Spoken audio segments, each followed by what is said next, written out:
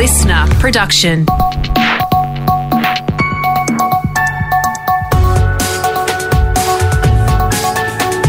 Australia Today's Morning Agenda with Natasha Belling. Good morning. Thanks for your company. Let's check what's making headlines this Friday, the 1st of October.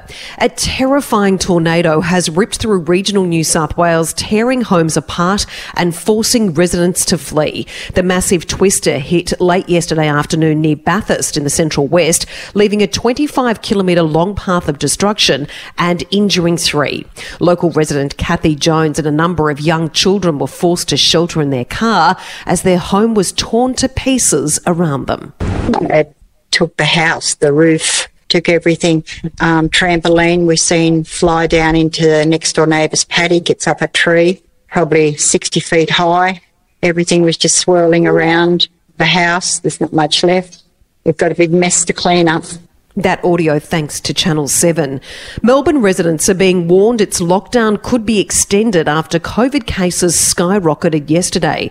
Victoria saw new infections jump by almost 50% to 1,438 new cases yesterday. The state government is urging residents to comply with COVID rules this weekend, with illegal AFL grand final parties fueling yesterday's massive jump in COVID cases.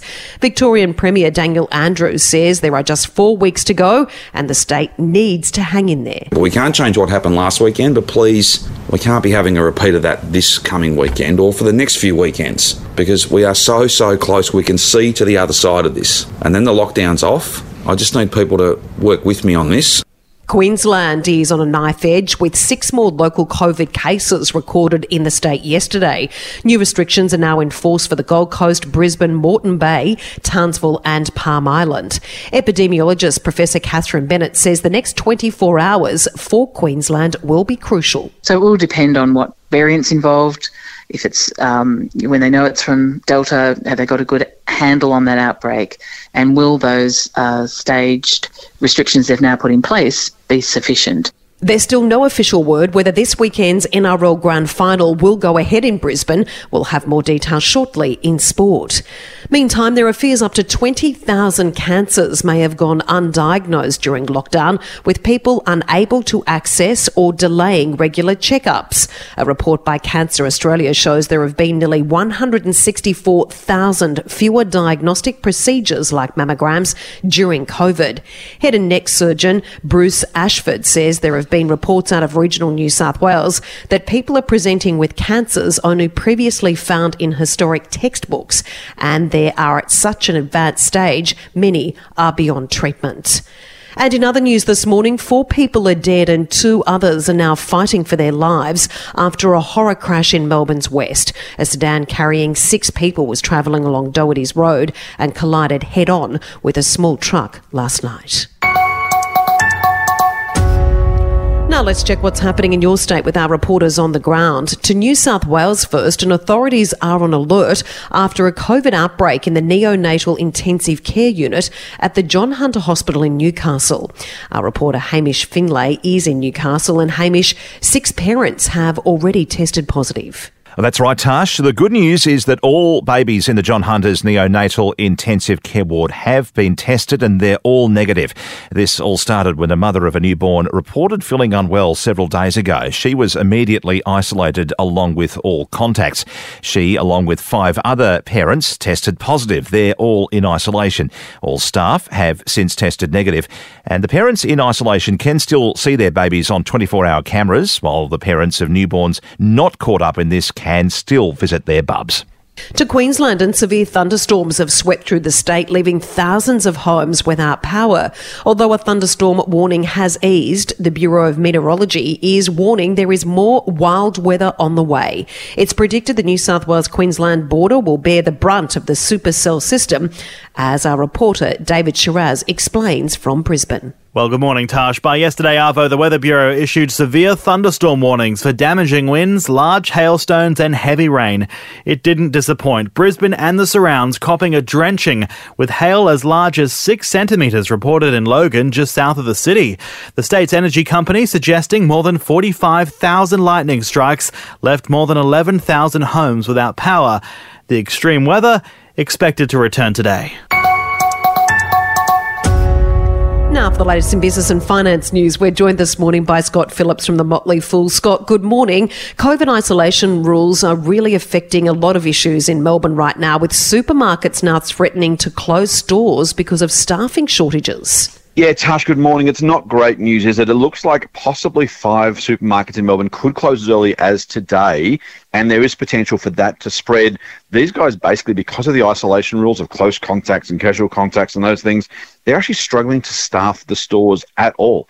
And so they're looking to close possibly one store as early as today, possibly another 4 or 5 by the end of the weekend, and it may get worse from here, particularly as the number of cases in Victoria continue to grow. It's also a risk for the other states as well, not necessarily an immediate risk, but something to watch out for, one of those unintended consequences of trying to balance the health impact and keep people safe, at the same time keep food on the shelves and in people's pantries. And Scott, speaking of COVID, the federal government this week announced that disaster payments will end for both businesses and individuals when we hit those key vaccination targets, but hopefully some states will rush to fill the gap. Yeah, Tasha, this is a big one. So this is where politics and business and health kind of all collide pretty quickly, because the government's pretty much trying to use this 80% vaccination rule as a way of saying to states, businesses, individuals, once you guys get to a certain level, you're on your own, and apparently to discourage states from using lockdowns thereafter. In other words, hey, we're not paying for this anymore, so if you guys are going to lock down, you're going to bear the full cost without any federal government support. That makes some sense, I suppose, if you want to try and kickstart the economy. The question is really whether it's a carrot or a stick, because if they pull these support payments too quickly, we may well end up with a situation where businesses aren't back to normal, the economy is not yet back to normal, and we pull the support too fast. It's like saying, well, the patient will be okay in 2 weeks' time, let's stop the drugs now. And on one level, you say, well, you don't want to overdose people. You don't want to, create addictions or keep them on those medications too long. On the other hand, we all know if you take them away too early, you actually risk undoing all the good work you've done thus far. I'm hopeful the states will do the right thing and have done the right thing to try and fix this problem and maybe just avoid that gap becoming much, much worse. But it's definitely something to watch out for. Yeah, so many people doing it tough right now, Scott. And of course, if 2021 wasn't challenging enough, now there's ongoing speculation we could see a coffee shortage. Yeah, it's not good news, Tash, can I say. For those of us who like our coffee, let's just say that I've done my fair share for the coffee trade, and maybe I'm partly responsible because the price apparently of coffee out of some of the exporting regions is up 21% this year alone. You thought house prices were going up a lot. Coffee prices up more than 20%. In fact, some specific varieties and specialist varieties up 45% this year. A combination of weather events, natural disasters, and the supply chain troubles that we've been talking about on and off over the past probably 4 or 6 months now really are starting to bite for coffee. And it could last, and this is the even worse news, mate, up to 3 years before the crop gets back to normal and supply chains also get back to normal. I'm not saying you should hoard your coffee because, these things do go off. Maybe it's just a case of putting a little bit extra aside every week to make sure you can afford the precious drop in the weeks and months ahead. Great advice. You have a lovely weekend. Thanks so much, Scott. Thanks, Tash.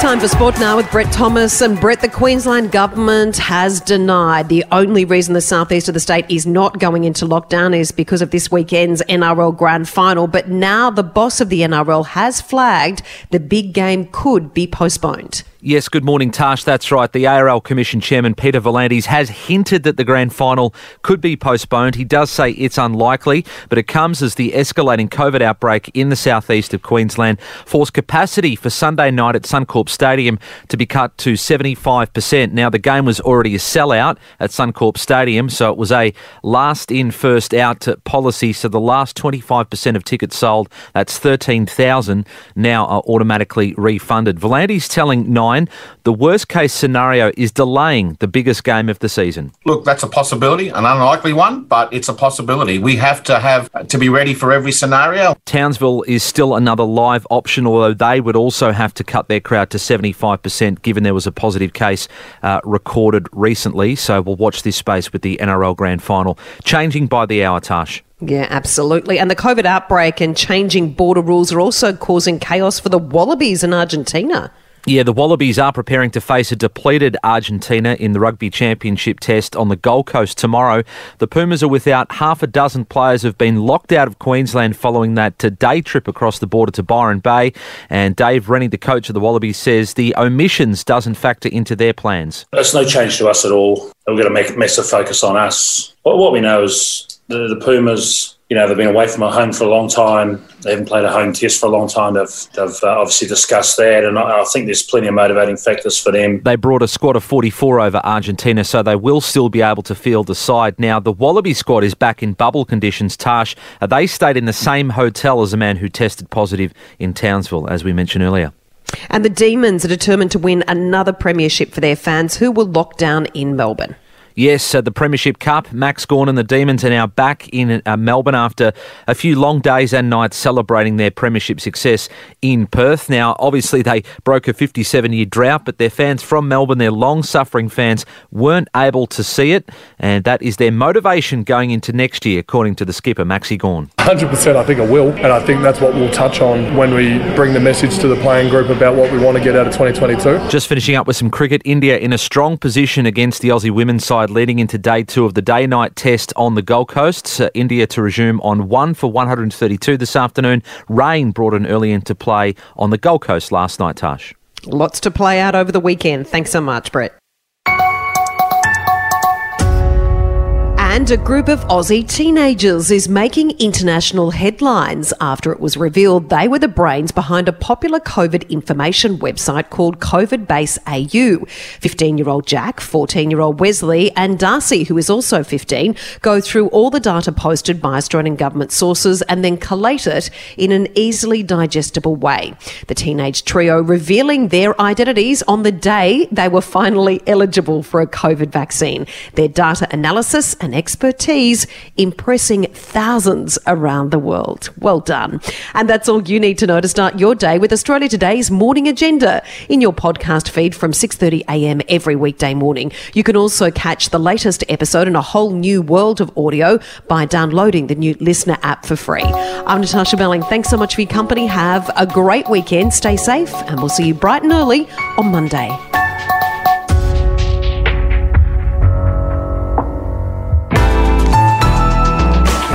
Listener.